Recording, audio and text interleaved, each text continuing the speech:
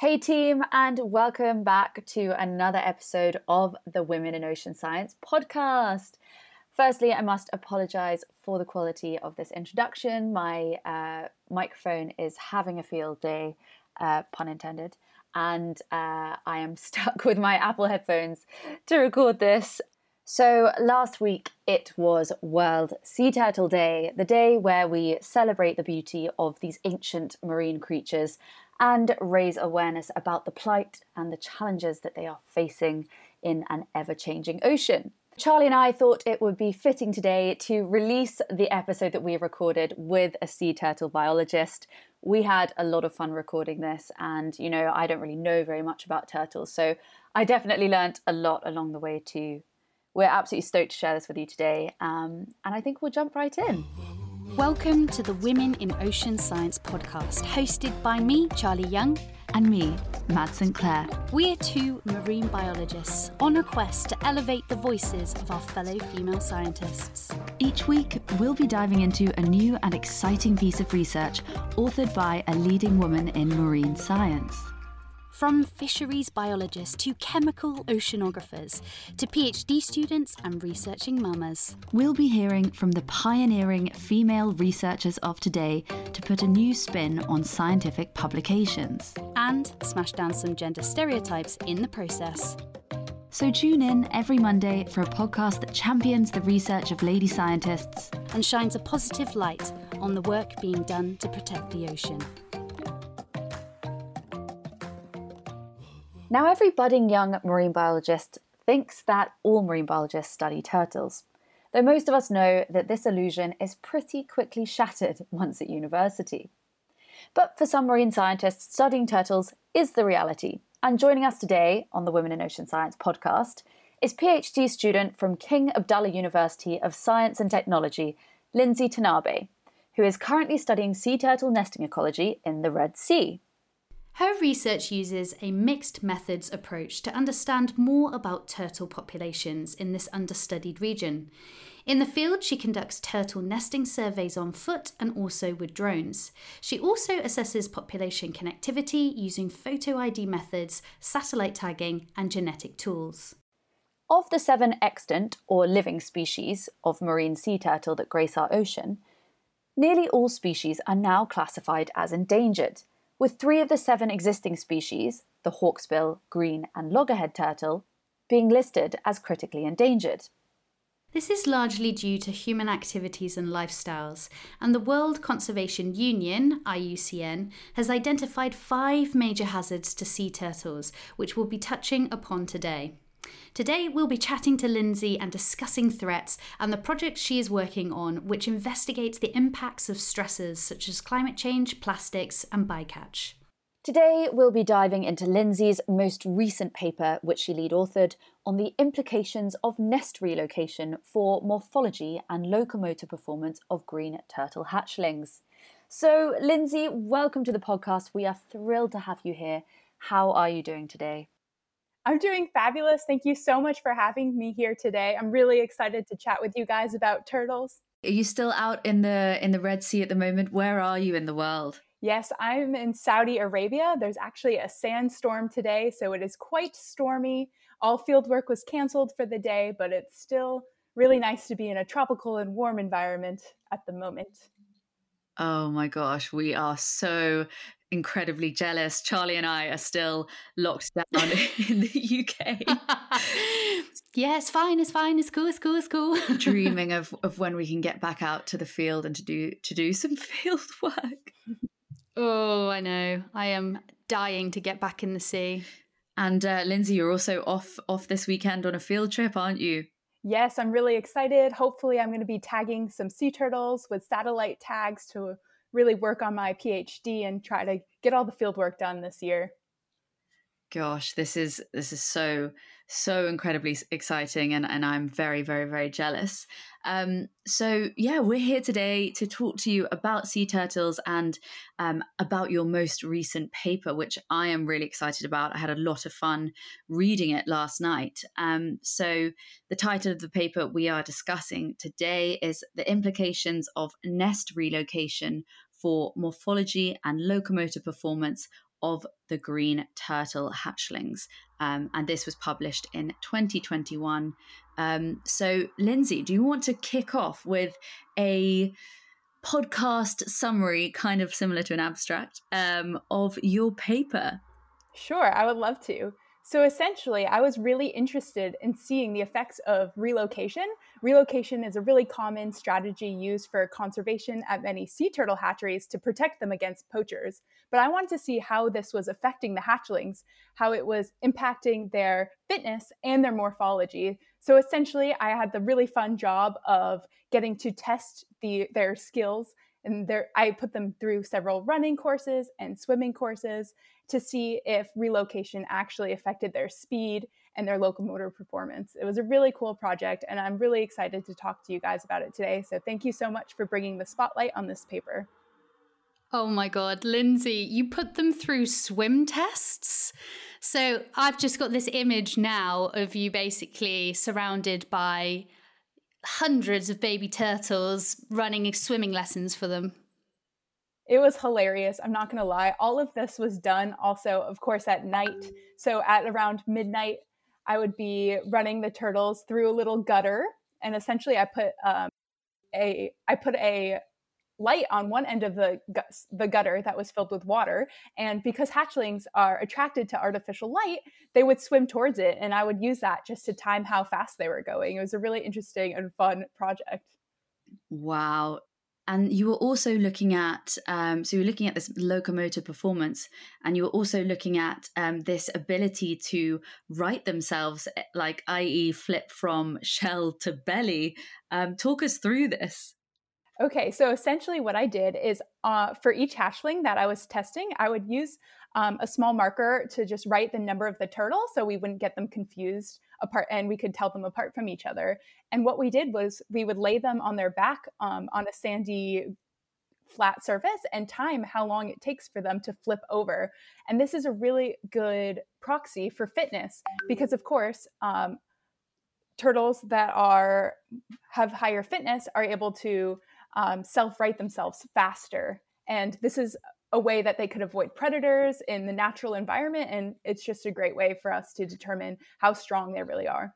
I remember in the paper it said, what was it, 2,133 hatchlings from 37 nests. That's a big data set. How many of these hatchlings actually made it into the locomotor trials? That's a great question. So that number that you just read was for all of the hatchlings from the nests, but we only did these tests on 20 hatchlings from each of the 30 nests. Wow. And in terms of the actual samples, the samples that you were comparing of the hatchlings, you were looking at relocated nests versus nests that you called in situ that remained where they were. And you were also looking at this differentiation in the scute pattern. Funnily enough, I actually learned what a scute was when I was reading your paper.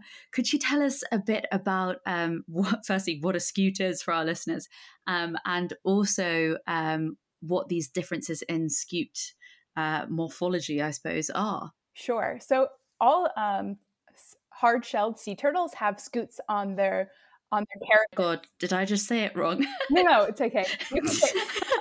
No. Amazing. Sorry. It's a difference between like American accent and English accent, so don't worry about it. Yeah. It's real, guys. The struggle is real. Don't worry. So yeah, all hard-shelled species of sea turtles have scutes on their carapace. And these scutes can sometimes shed and regenerate with time. And the pattern is going to be different for each species of sea turtle. And I was studying the green sea turtle. And they have what we would call a normal scute pattern of 4 on the sides and 5 in the center. We call that vertebral scutes. So their scute patterns can help us. Oh, God, sorry. The struggle is real. Okay. Their scute patterns can help us identify their health because oftentimes if there's mutations in the number of scute patterns, this can be a sign of some internal abnormalities or mutations. So oftentimes in hatchlings, we do find scute abnormalities, whereas in the full-grown adults, there are much less in proportion. So scientists have figured out that maybe this means that there's some internal mutations that mean their fitness is a little bit lower, so that therefore they cannot survive to adulthood as well as hatchlings that have the normal scoot pattern. That's fascinating.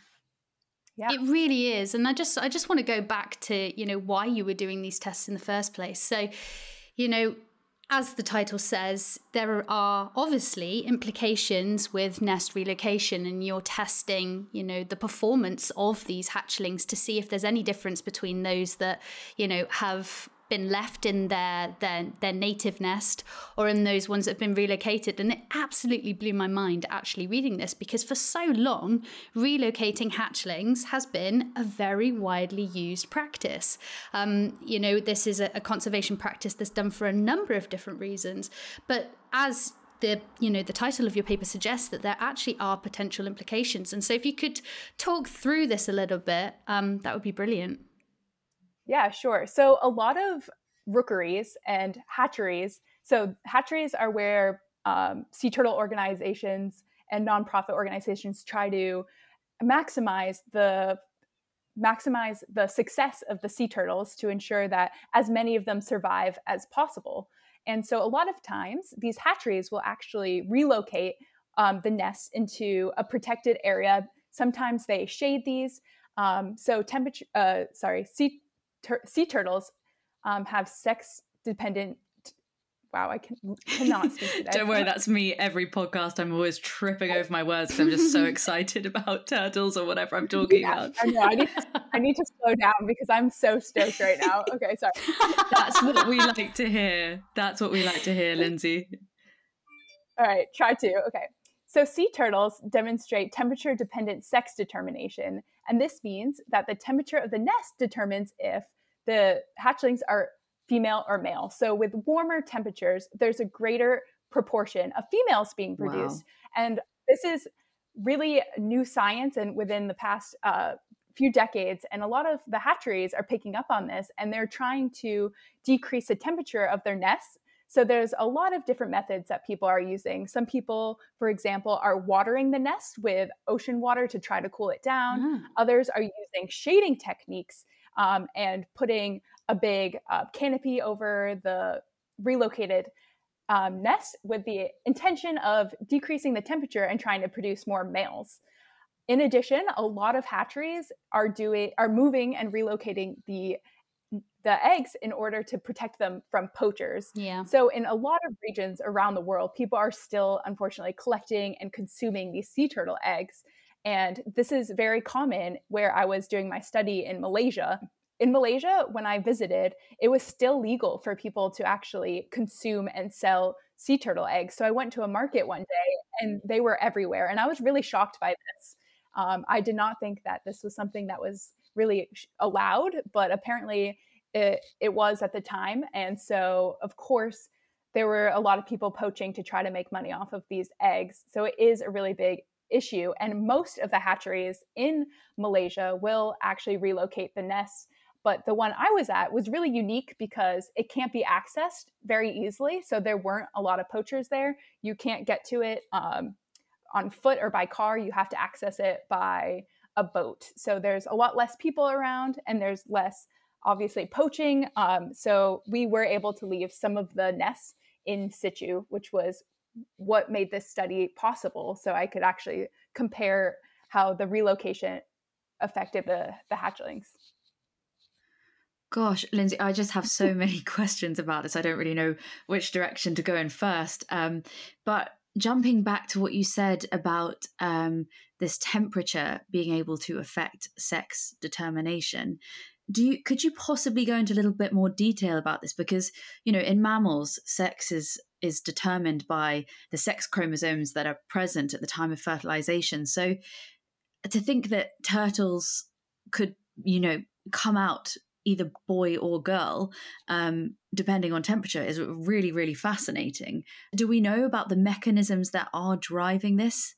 Unfortunately, a lot of it is still unknown, but I actually did my master's at KAUST on sand temperatures in the Red Sea because worldwide, obviously, climate change is impacting several nesting beaches and the temperatures are increasing. And there's actually a study done in Australia in the Great Barrier Reef region, which found that up to 99% of the hatchlings were being produced as female. So of course, it's going to have a pretty big impact with rising temperatures in the upcoming decades. Wow, that's absolutely nuts. It's crazy. Absolutely crazy. And Lindsay, actually something that I'm sure you're aware of, in fact, I know we've spoken about this before actually, is this issue of plastic pollution. So I actually remember, reading a paper that shows that plastic can change the thermal tolerance of sand and mean that the sand can never cool down to, the temperatures needed for males to be born. And this in turn is also exacerbating this issue of, skewed sex ratios towards females. And so I find your research mind-blowing, really, because this common conservation practice obviously is something, as you say, out in Malaysia is being done all the time, but is possibly actually just contributing to more females being born. So, I mean, what do you think? Do you think it's like the better of two evils? Are we going to have to stop relocating nests because of this? Is it having a huge detrimental impact? Or do you think it's about finding a way to adapt our relocating techniques? Because really the threat of poaching far outweighs the threat from relocating nests? That's a really good thought and a really good question. So in my paper, I really highlighted that, of course, some beaches do need to relocate, but the method that they use for relocation is really, really important. And how they handle these eggs is also really important. So they need to be handled with care. They need to be relocated as soon as possible after the female lays her eggs. And the dimensions of the nest should also try to replicate the natural nest that the female had dug. A lot of hatcheries do have some sort of protocol. For example, a lot of them try to make the nest the same depth as the natural nest.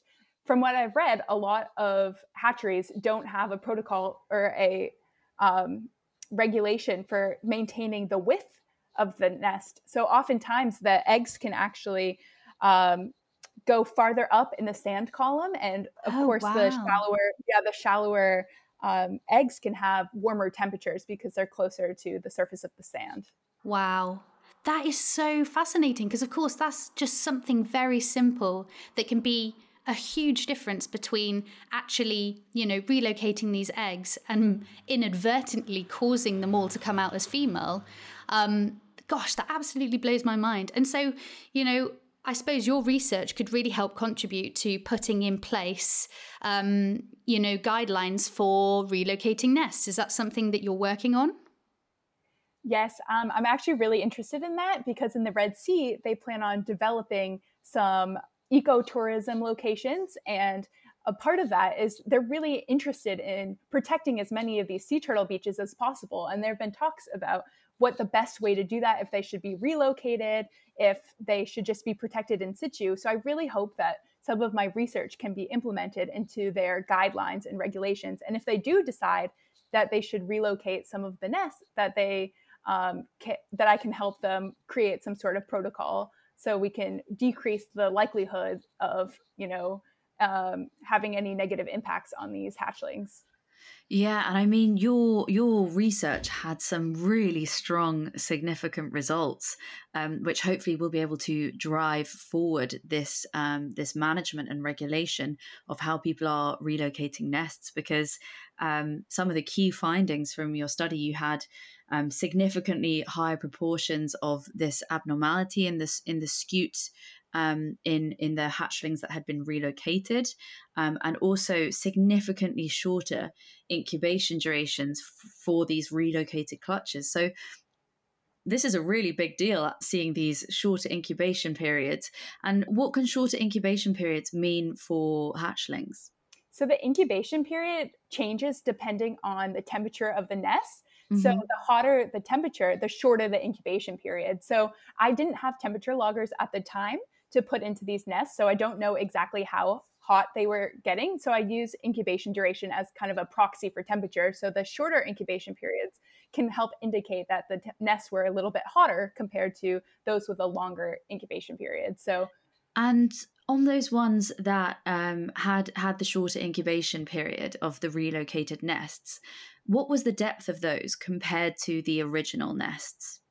So we did try to replicate the same depth as the original ones, but it's kind of hard to do, especially because a lot of these hatcheries are using untrained volunteers, just people who wanted to get involved in sea turtle research, which is really great, but it really highlights the importance of really training these volunteers as best as possible into how to create the same depth and how important it is to actually take the time, because these nests can be really deep. These turtles can spend hours using their hind flippers to create a deep enough nest for all of her clutch, because these big green sea turtles can have to, over 130 eggs at one time. So of course these nests have to be pretty massive. So it does take the volunteers and me like a very long time to dig up these nests. So we really just need to be patient and realize that it's worth the time that we're taking to replicate the same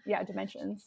Do you know what? You actually raise a very, very interesting point, because this actually links into a chat that myself and a couple of other marine scientists were having on Clubhouse last night about coral reef citizen science. And one of the topics that came up on this talk last night was, citizen science ranges from the armchair marine biologists who sit there at home and can do stuff online, right through to those people who want to come out and volunteer and get hands-on experience. And one of those things, we were talking actually in the context of reef restoration last night, and I was being a bit of a negative Nancy and saying, I'm not always seeing people doing reef restoration in a way that I feel is actually helping the health of the reef, because resorts are selling to tourists or eco volunteers that just want to literally put coral on a frame, and it's not always, I was saying, I've not always seen it done with kind of the environment in mind, more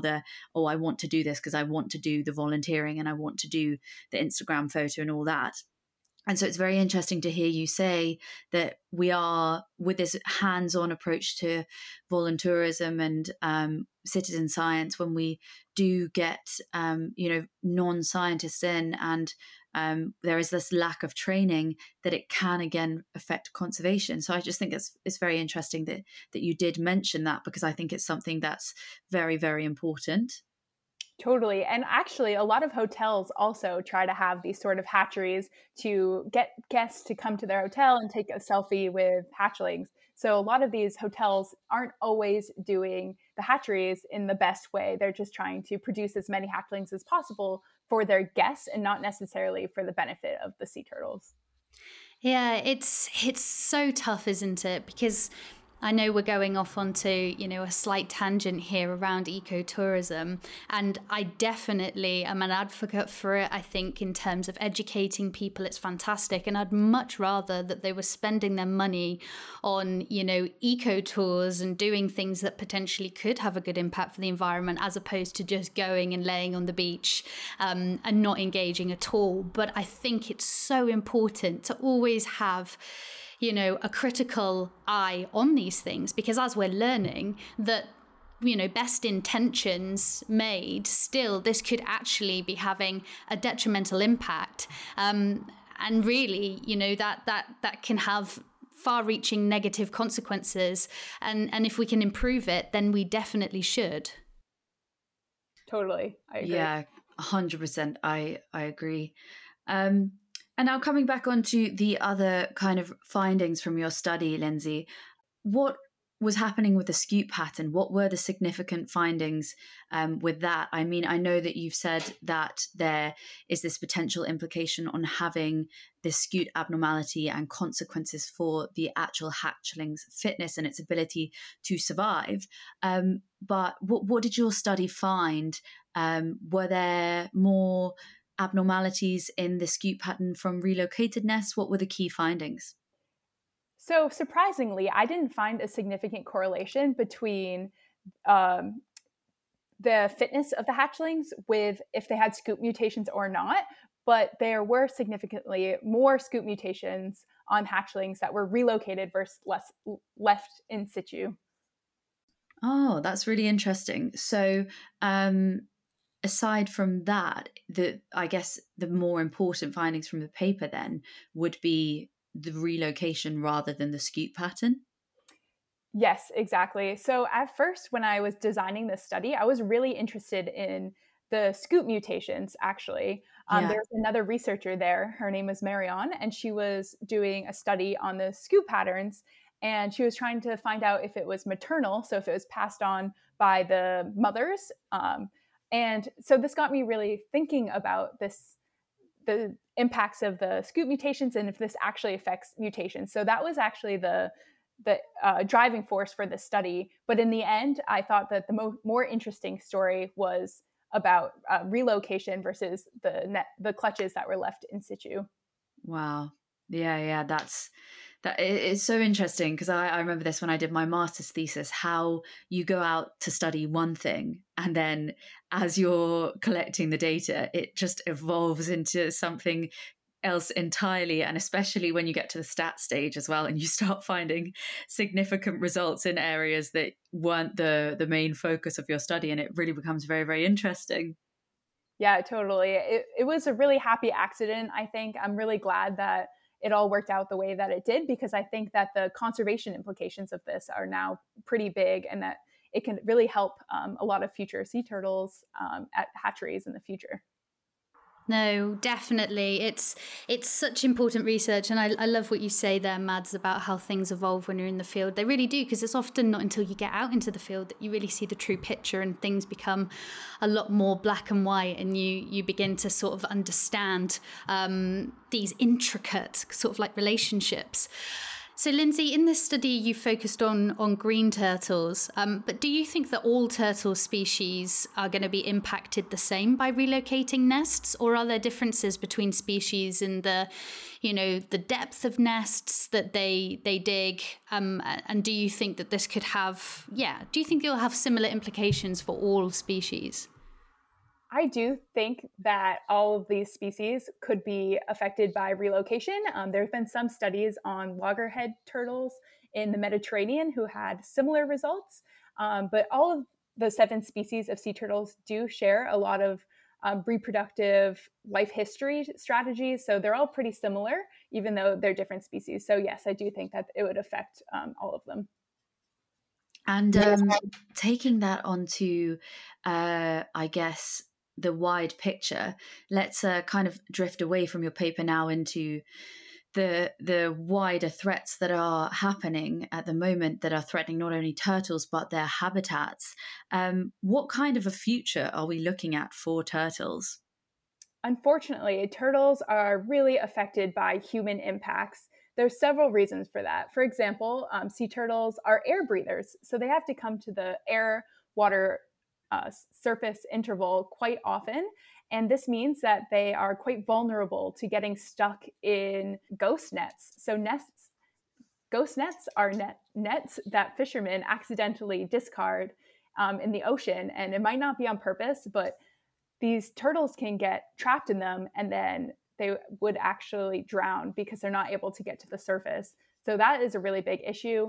So sea turtles are really vulnerable to quite a wide variety of human impacts. So we've got climate change, we've got ghost nets. This is really, really quite worrying future for turtles that we have. Is this all species that we're going to see that are impacted by these changes? I would assume yes, because all oceans are affected by climate change and humans, no matter where they are. So there's just such a big variety of these threats that are affecting sea turtles, whether it is even things like coastal development and artificial lighting that is on nesting beaches. There's just so much that we could talk about that is threatening the sea turtle populations. Man, it sounds like turtles are up against it. I mean, it sounds hard enough being a turtle hatchling, because I found it fascinating to read in your paper, actually, that between 40 and 60% of hatchlings are predated on within the first 2 hours of life. It's crazy. Am I right in thinking that there's this crazy stat that says that only 1 in 1,000, or is it more, hatchlings will survive to adulthood? Yes, so it is 1 in 1,000 in a natural situation with Wow. natural predators, but with the human impact, it can actually be more like 1 in 10,000. Wow. So these sea turtles are really having to, survive and thrive in order to survive into adulthood. Wow, you just don't think that, do you? When you see a grown turtle, you don't think of everything that it's been through to get there, and that it's 1 in 1,000 or 1 in 10,000. That's absolutely blown my mind. Charlie, actually, you mentioned something when we were chatting earlier about plastic in beaches. Lindsay, how is plastic affecting turtles and hatchlings? Do you know? Yeah, so part of my PhD thesis, I'm interested in looking at plastics and their effects on sea turtles. So, as Charlie was talking about the plastics on nesting beaches, I went to around 5 turtle nesting beaches in the Saudi Arabian Red Sea. And I cannot yet disclose the results of that study, but I'm going to be involved in a global review on how much plastic is on these sea turtle nesting beaches around the world. So I'm very excited about that. The Red Sea is actually pretty unique because it doesn't have as much surface plastics as other oceans. And this is generally due to a lack of river input. So there's not as much of a source input of plastics. But that being said, there still is quite a lot of plastic. When you go to the beach, I can vouch. Oh, wow. Yeah. That is incredibly interesting, because I've spent most of my time as a marine scientist out in Indonesia, where there is a lot of river input, especially around, and I'm sure Charlie can vouch for this as well, around monsoon season. So that's very, very interesting that in the Red Sea you don't experience as much pollution. I mean, plastic is everywhere, we all know that. But wow, that's fascinating. Yeah, it's really cool. It's a really unique part of the world, and it's pretty understudied. So I have so many questions, and I'm trying to answer as many of them as possible. And one of the things I'm interested in is plastic ingestion. So sea turtles are also vulnerable to eating plastic because they've got these little spikes in their esophagus that make it really hard for them to regurgitate their food. So actually, that's the purpose of these spikes. It's to keep the food down, and so they can throw up the water, because when they're eating, a lot of times they intake, of course, a lot of seawater. So that's the purpose of this. But of course, sea turtles didn't know that plastic pollution and humans were going to have such an impact on them. So a lot of times, when these turtles are eating plastic, it gets stuck in their digestive tract, and that can be the source of their demise, unfortunately. So there was a turtle here at KAUST that actually washed up right on campus. And I was able to do a necropsy and, take a look into its digestive tract. And I found over 5 meters of plastic fishing line that was throughout the entire GI tract. So it was started, right in the throat, and it was actually wrapped around the flipper, and then it went through the entire GI tract and out its cloaca. So definitely was caused the death of this single turtle. And it really highlighted like how awful plastic is. Like that would be a terrible death. So it was really sad to see that. But clearly, turtles are consuming plastic here in the Red Sea, even though there's not as much as other regions of the world. It's still definitely an issue. Gosh, that's absolutely mental. And Lindsay, did you just want to mention for any non-scientists listening what a cloaca is? Oh, sorry. The cloaca, the cloaca is where it gets rid of its waste. Good question. It's bottom. God, that is, it's absolutely shocking, isn't it? Especially when you consider that sea turtles have been around for, 100 million years or so, maybe a bit more? Yeah, even more than that, since the late Triassic period. So they've been around since the age of dinosaurs, and they've been able to evolve to past climate shifts, but due to human-caused climate change, the rate of temperature increase is unprecedented. So it's really, really rapidly changing. So we don't know if the turtles will be able to evolve in time, unfortunately. So, Lindsay, I mean, from this conversation, it's quite apparent that turtles are facing a plethora of impacts. It's quite hard to really fathom. It's quite a somber picture for them, but surely there's something that we can do. Can you give us any advice for our listeners on what they can do to try and help protect sea turtles? Fortunately for sea turtles, they're so charismatic, and we've got so many people around the world that can really relate to sea turtles and have interest in them and care about them. So there's a lot of people around the world who want to study them and volunteer trips in order to help them, which is really awesome. So just try to get involved as much as possible. Even beach cleanups around your local beaches. We can reduce the amount of plastics that go into our oceans, and we can really reduce our impact that we have on sea turtles, whether it is creating protocols on how to, for my research, especially how to relocate the hatchlings' nests, and other people study how we can have new lighting and artificial lighting on beaches, and how we can reduce our impact on these sea turtles. So there's still a lot that can be done, and it's not all doom and gloom for sea turtles. They've made it this far. They've survived for millions and millions of years. So hopefully they can, withstand the changes and the pressures that humans are putting on them now. I love that. And I also think as humans, we should strive to create a better marine environment for these gorgeous, gorgeous animals. For sure. Absolutely. And also we've got beautiful people like you, Lindsay, working hard to try and protect them. So fingers crossed that the future will be much brighter for our turtles. Exactly. And thank you for people like you for shining the light on sea turtle conservation and the conservation of the ocean in general. It's very important. And Lindsay, just quickly, if anyone wants, I always say this, it sounds a bit weird, wants to find you, I mean on social media, of course, or learn more about your PhD. And actually, I also know that Lindsay does have a wonderful blog, especially for those who are looking to get involved in marine science. Yes. Where can they find you, Lindsay? Yes, so my Instagram handle is at LYNDS_C_SEA. I do have a blog. You can look up my name, Lindsay Tanabe. I'm happy to answer any questions for aspiring marine biologists and those who are interested in studying sea turtles. Brilliant.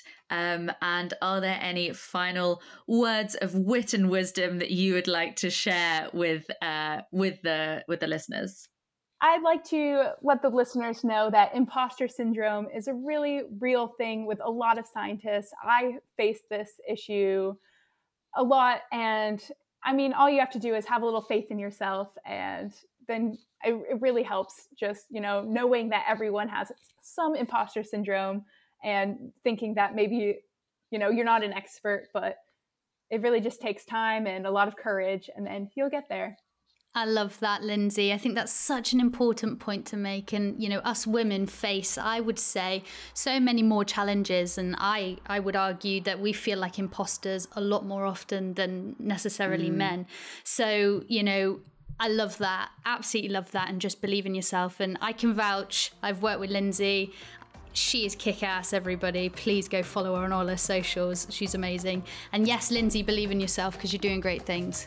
Yeah, Lindsay, you're an absolute boss. I followed your research for a while now, and it's been absolutely brilliant to talk to you about it in person.